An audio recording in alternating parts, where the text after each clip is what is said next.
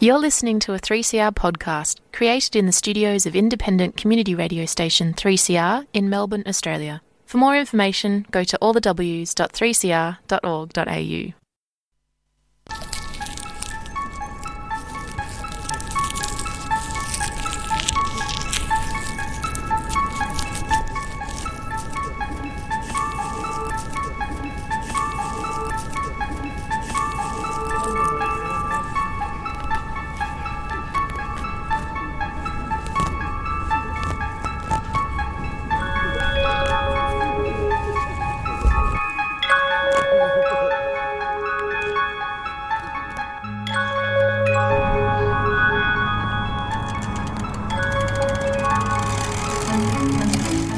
Good morning. Welcome to this week's edition of the Yarra Bicycle Users Group radio show on 3CR Community Radio, broadcasting from Naram, Melbourne, Australia.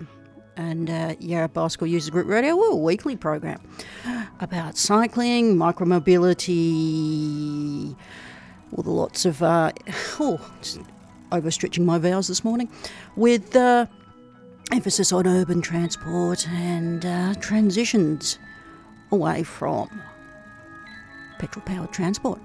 It's the 16th of January 2023. My name's Chris. This is like my first show for the year, and thank you to Democracy Now! For the last hour of current affairs. And on today's show, I'm going to be talking to Mark, and he's from a new group based in the inner north, Streets Alive Darebin. Maybe you've heard the Streets Alive term a few times. We have Streets Alive Yarra. Well, now we have a new group looking at ways of making our inner suburbs more livable, more rideable, more friendly, more sustainable.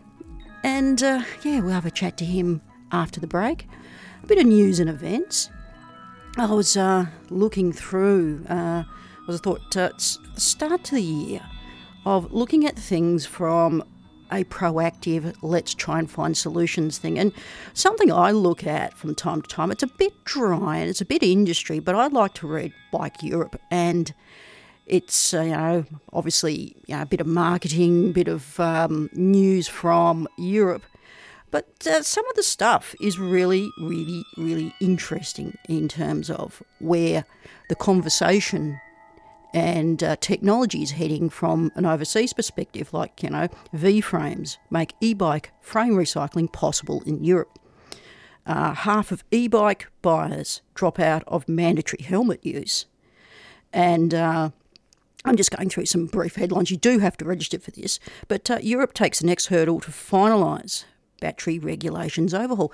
It may sound a little dry, but it's where technology and things are heading. And, another thing which is, for want of a better expression, hot, with increased use of batteries and rechargeable, the emphasis on EVs, why not the emphasis on e-bikes, because there's a lot of initiatives overseas and battery safety, battery and e-bike systems update, and, industry problems and solutions. This sort of stuff you may not come across in Australia, and it's actually worth having a squiz at Bike Europe.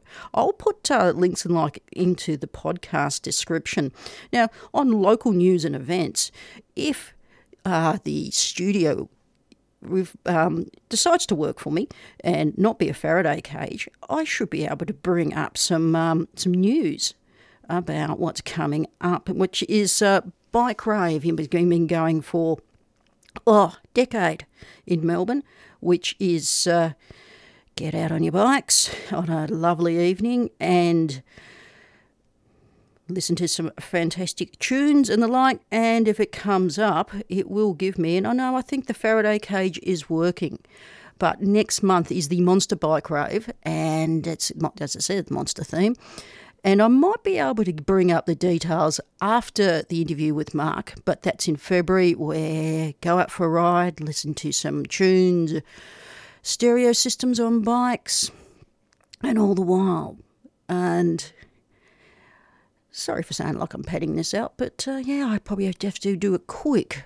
break out of the studio and just load that up. But what I'll do is I'm going to go into the interview with Mark, and we're going to be chatting about Streets Alive Darebin.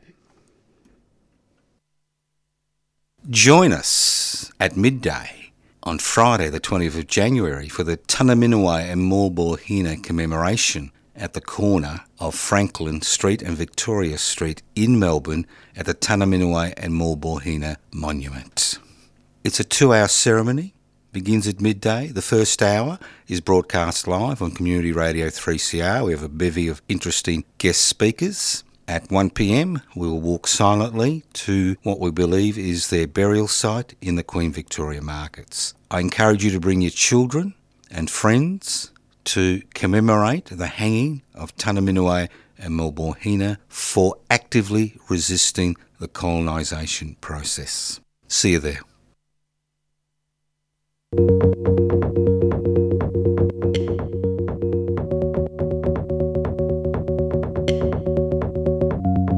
Hey, I'm Mark from Streets Alive Darebin, and we're a new group who's trying to bring awareness to challenges and opportunities of making Darebin a more vibrant, safe and livable community, and looking back at the progress, however small or big it may be, along the way, and also keeping the community in touch with the opportunities we have to help shape Darebin's future.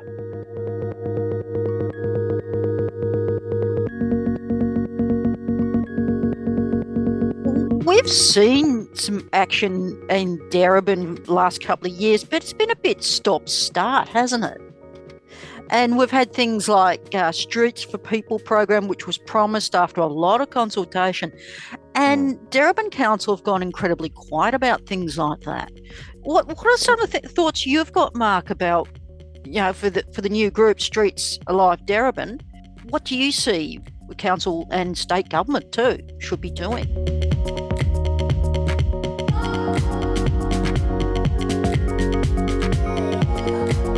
So yeah, we've definitely seen a few projects and programs in the last couple of years, notably the Preston Activity Link as part of the Streets for People program, and also the Your Street, Your Say program, opening up for local feedback on Darebin streets and areas where improvements to the streets and infrastructure need to be made from public input. That from council, but generally speaking, progress has been very slow, and it sort of definitely doesn't feel like a lot has happened from council, I guess, in recent years. In fact, the most notable things to happen have been almost a little bit regressive in terms of the removal of bike lanes in West Garth. Yeah, South Crescent, South Crescent, and the council voting against even really a study into pop-up bike lanes on High Street. While we have seen some upgrades and opportunities for upgrades, there hasn't really been a lot of major progress, and any progress that has been made has been through very small piecemeal upgrades and not really in the form of a more unified network of active transport infrastructure in Darebin. Because you go back to like the whole Streets for People thing, that was endorsed by council back in October 2018. And we haven't seen much about it. And a previous guest on the show, Ruth, was talking about it almost 2 years ago. Still haven't seen any action on it. And the piecemeal stuff that you're talking about, you had I think it is Department of Infrastructure, Vic Roads thing about the Yarra Darebin connectors, and all it was bits of paint. Yes. And also, more recently, we have seen a small modal filter on James Street, marketed as a pop-up park as part of the Preston Activity Link active transport corridor, but that's the only piece of infrastructure that has been built on that, and it's not really useful as part of a wider cycling network within Darebin. That was August last year, 2021, and it's just... Would you agree, Mark, that they're trying to do minimum spec on whatever they promised previously? It does sometimes feel that way. While it's nice to see any new infrastructure be built, however large or small it may be, in Darebin's case, mostly small, it is frustrating when it doesn't seem to serve much of a net benefit for cycling in Darebin and active transport in Darebin as a whole, and only brings maybe small, limited, localized benefits. very localised. And the interesting thing is, you would know that Darebin were purporting this program called Darebin Loves Bikes, and they have all these programs about how to ride your bike, but infrastructure, where to ride your bike, is the actual true implementation if they really are for active transport. They can just do as many programs as they like about getting people on bikes or fixing your bikes. This is good stuff. The next stage of it. And I think you probably have something bit to say about this, is it's all been like tied up in, well, the issue of the inner suburbs for some people is parking. And how do we kind of change these discussions from being such well, I'll put it bluntly, a lot of these conversations are pretty toxic, and there's no way to move forward. Well, I actually think there is. Definitely at the moment within Darebin, bikes and bike infrastructure definitely feel like an afterthought in our discussions around transport, and car transport definitely is seen as, without a doubt, the central and most really relevant form of transport for most people. And while there has been discussion around bikes as a sustainable mode of transport and an option for more people, it's been very surface level. And I would say generally on the level of talking about actual transport infrastructure and upgrades, there hasn't really been any major consideration about, I guess, cycling as part of long-term vision of transport in Darebin. And generally speaking, I would say there is an aspiration to more or less maintain a status quo in our transport, which I think is something we need to change. We need to accept that not only can bikes be, or are bikes, a serious form of transport and absolutely a fantastic opportunity for anywhere in the world, Darebin included, as part of our future in transport and sustainable transport and more flexible transport options. But we also need to accept that we may need to disrupt the status quo for that, even slightly. We can't expect a shift in people's cycling behaviors and transport behaviors without maybe losing a couple of parking spots here and there in the name of it.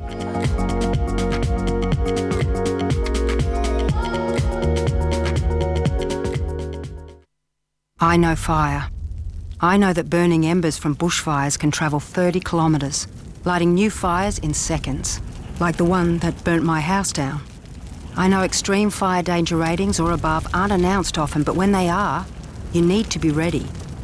Check the Vic Emergency app daily and be prepared to leave early. How well do you know fire? Plan, act, survive. Go to emergency.vic.gov.au. Authorised by the Victorian Government, Melbourne. A 3CR supporter.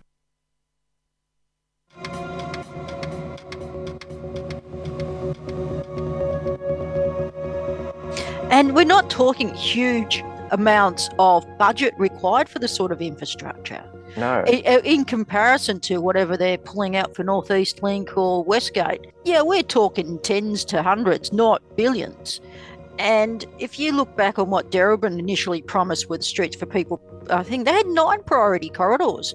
And what have we really seen? There was stuff like the Great Western Shimmy, Northern Reservoir Corridor, the Thornbury Neighbourhood Link. I can just go on about this. Another one, the Great Eastern Cycleway, which was Victoria Road, Victoria Street and various back streets. All the stuff's there, and you would know yourself about people wanting to ride. When we could probably easily do a couple of shows on studies showing that X amount of percentage of people will ride if the infrastructure is there. And we keep on having these repetitive conversations of the political willpower, and people want to keep the status quo. But the fact is, you would know this, we've got massive externalities where we can't keep the status quo. No. Keep the status quo is actually quite dangerous. Yeah, absolutely. At the moment, the status quo centered around cars and car-based transport is not really working for anybody. It's created a transport system which is unreliable and requires people to own a car in many cases, which is, expensive and difficult for people, and is also especially unsustainable in the context of a climate crisis. And also cost of living and all this sort of thing. You're forcing people People are being forced into making really painful decisions about transport or how to keep themselves mobile, to keep their jobs and do things they need to do in their lives.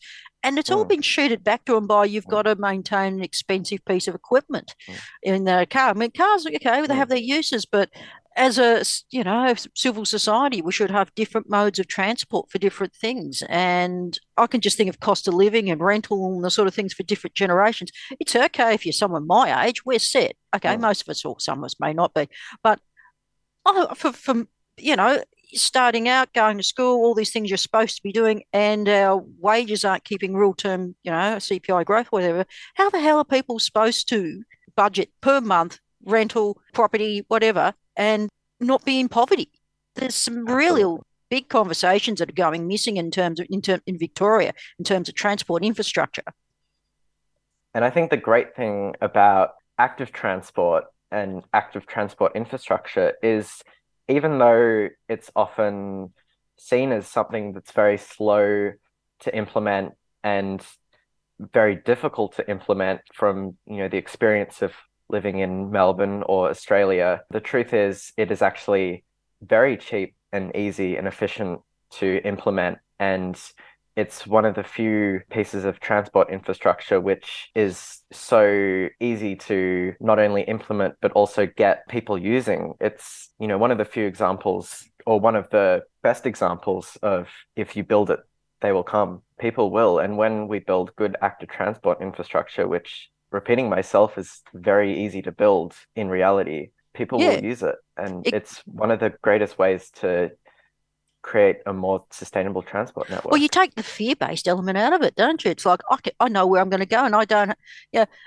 I think of someone who started riding again in my 30s, a long time ago, and I had to sit down and plan out what I was going to do, and that's a massive disincentive. With cars, everything's laid on for you, but there's all that added cost.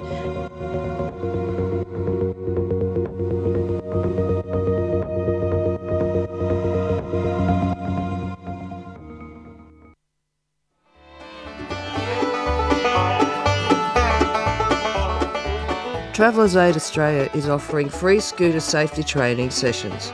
They will help mobility scooter and powered wheelchair users to practice their skills and build confidence in navigating their local community and accessing public transport. These sessions are delivered by trained facilitators and volunteers and are provided across Melbourne. For more information or to register interest, visit travellersaid.org.au, call on 03 9654 2600 or email info@travellersaid.org.au. Travellers Aid Australia is a 3CR supporter.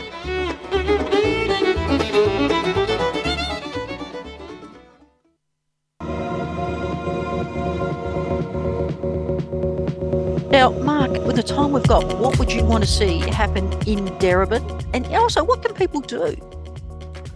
Well, I would like to see more of the cycling corridors, which already have some infrastructure on them and are maybe partially laid out, be better connected together. And especially, I think, really Darebin's spine of bicycle infrastructure, being the St George's Road Trail, needs to be better integrated with the rest of Darebin's cycling infrastructure, as limited as it may be, to create we need a minimum viable network of active transport infrastructure which people can use, even if it's not always perfect. I think just fixing some missing links here and there could definitely be very transformative in Darebin's active transport network and creating an actual interconnected network. And fortunately, we have had the opportunity to I guess, give a bit of our feedback through the Your Street, Your Say program. And the second section of that program has just closed for public comment, there's still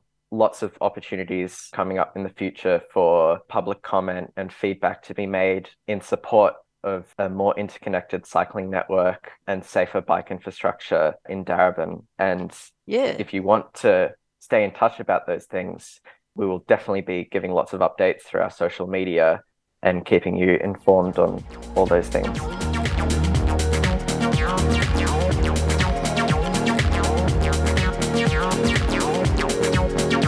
I believe believe that Streets Alive Darebin have got a new website that's going live real soon, and there's Twitter and Instagram and a newsletter, I believe, too. Yep. Yeah, so what in closing in the time we've got, Mark, would you implore that people do? You've given that, but what would you like to see in the next 6 to 12 months?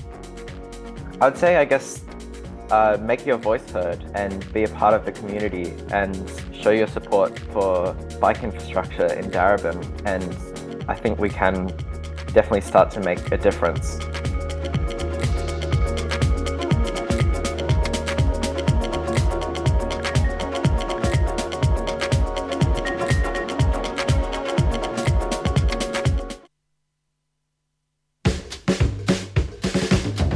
Subscribe to 3CR. Where else can you hear radical news, analysis, music, and opinions? Go to 3cr.org.au/subscribe or call the station on 03 9419 8377. Thank you, 3CR. We love you.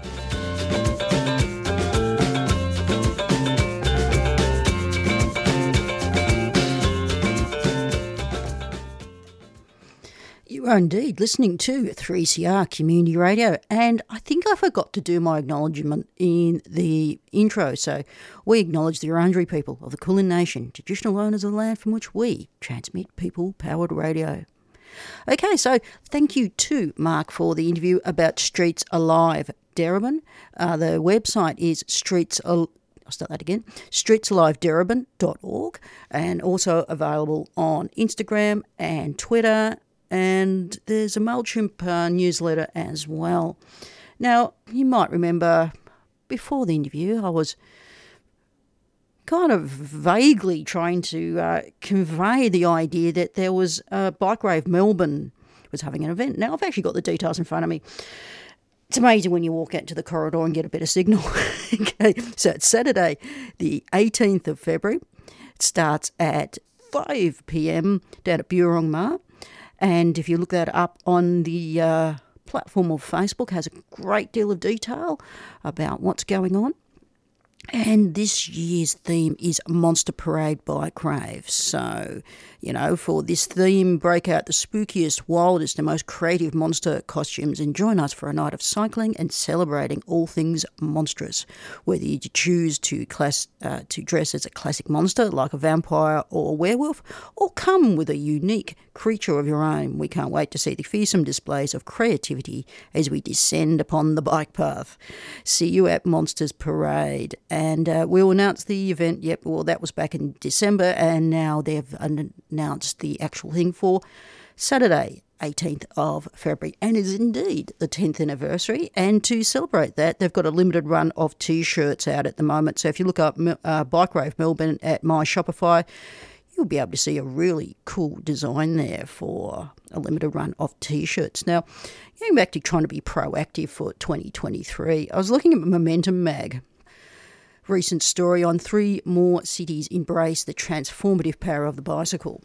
And seeds of bicycle-friendly cities are blowing across the land, and pockets of people-powered neighbourhoods are blooming. And this is written by Ron Johnson. I'll just do a bit of this.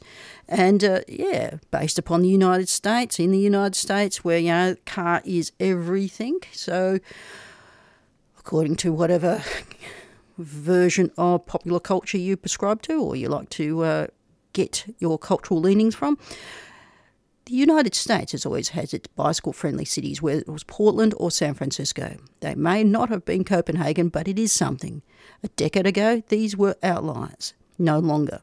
Now, seeds of bicycle-friendly cities are blowing across the land, and pockets of people-powered neighbourhoods are blooming, and it's a beautiful thing to see. As more people realise that the positive impact of an investment in safe bicycle infrastructure on the physical and mental health, but also the economic and environmental benefits, the more demands are being levelled at or on local governments.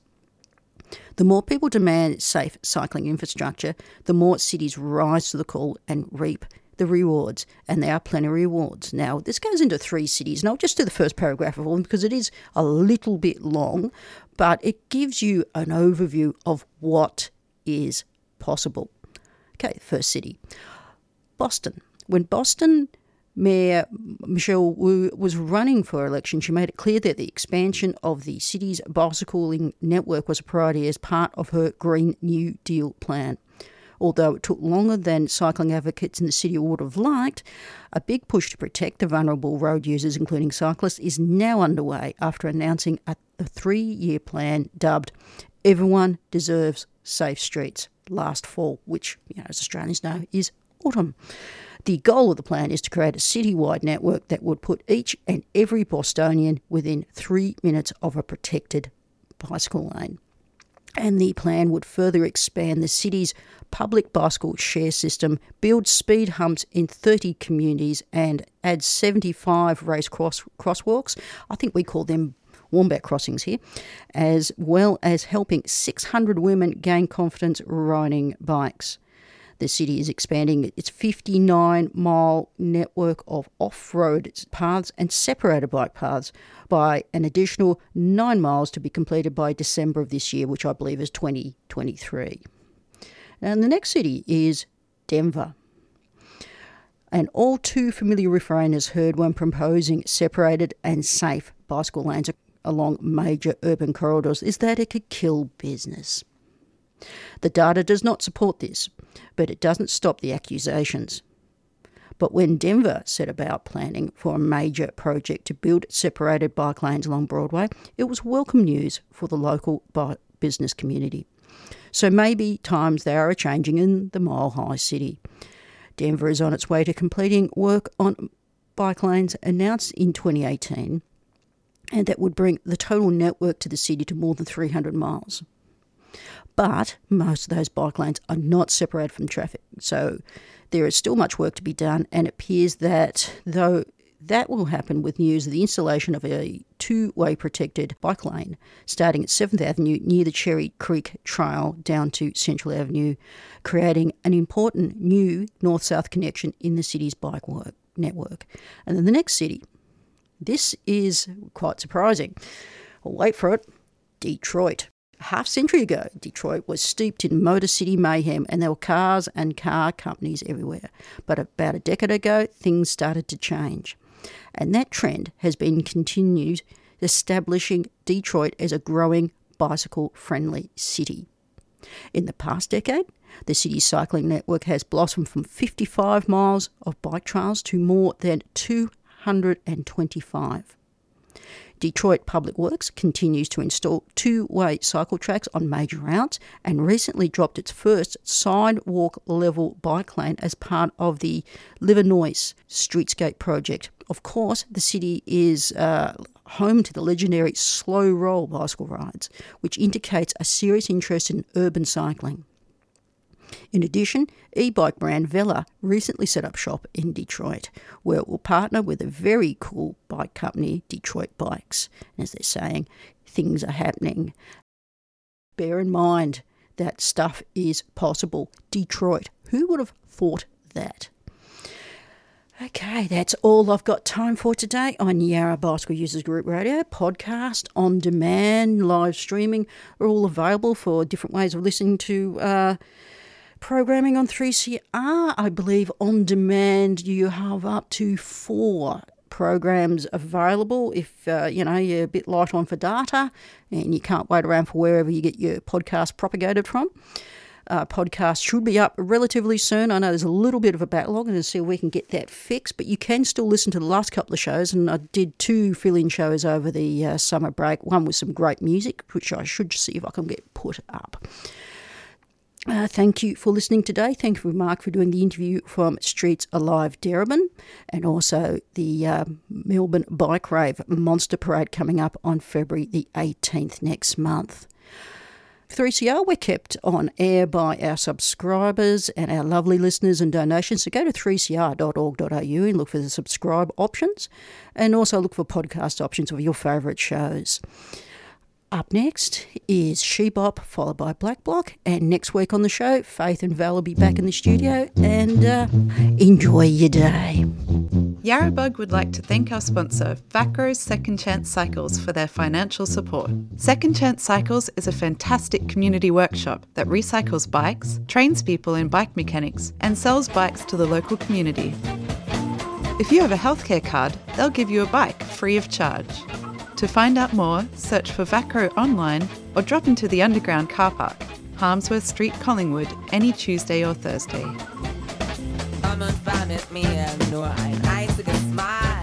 You've been listening to a 3CR podcast, produced in the studios of independent community radio station 3CR in Melbourne, Australia. For more information, go to allthews.3cr.org.au.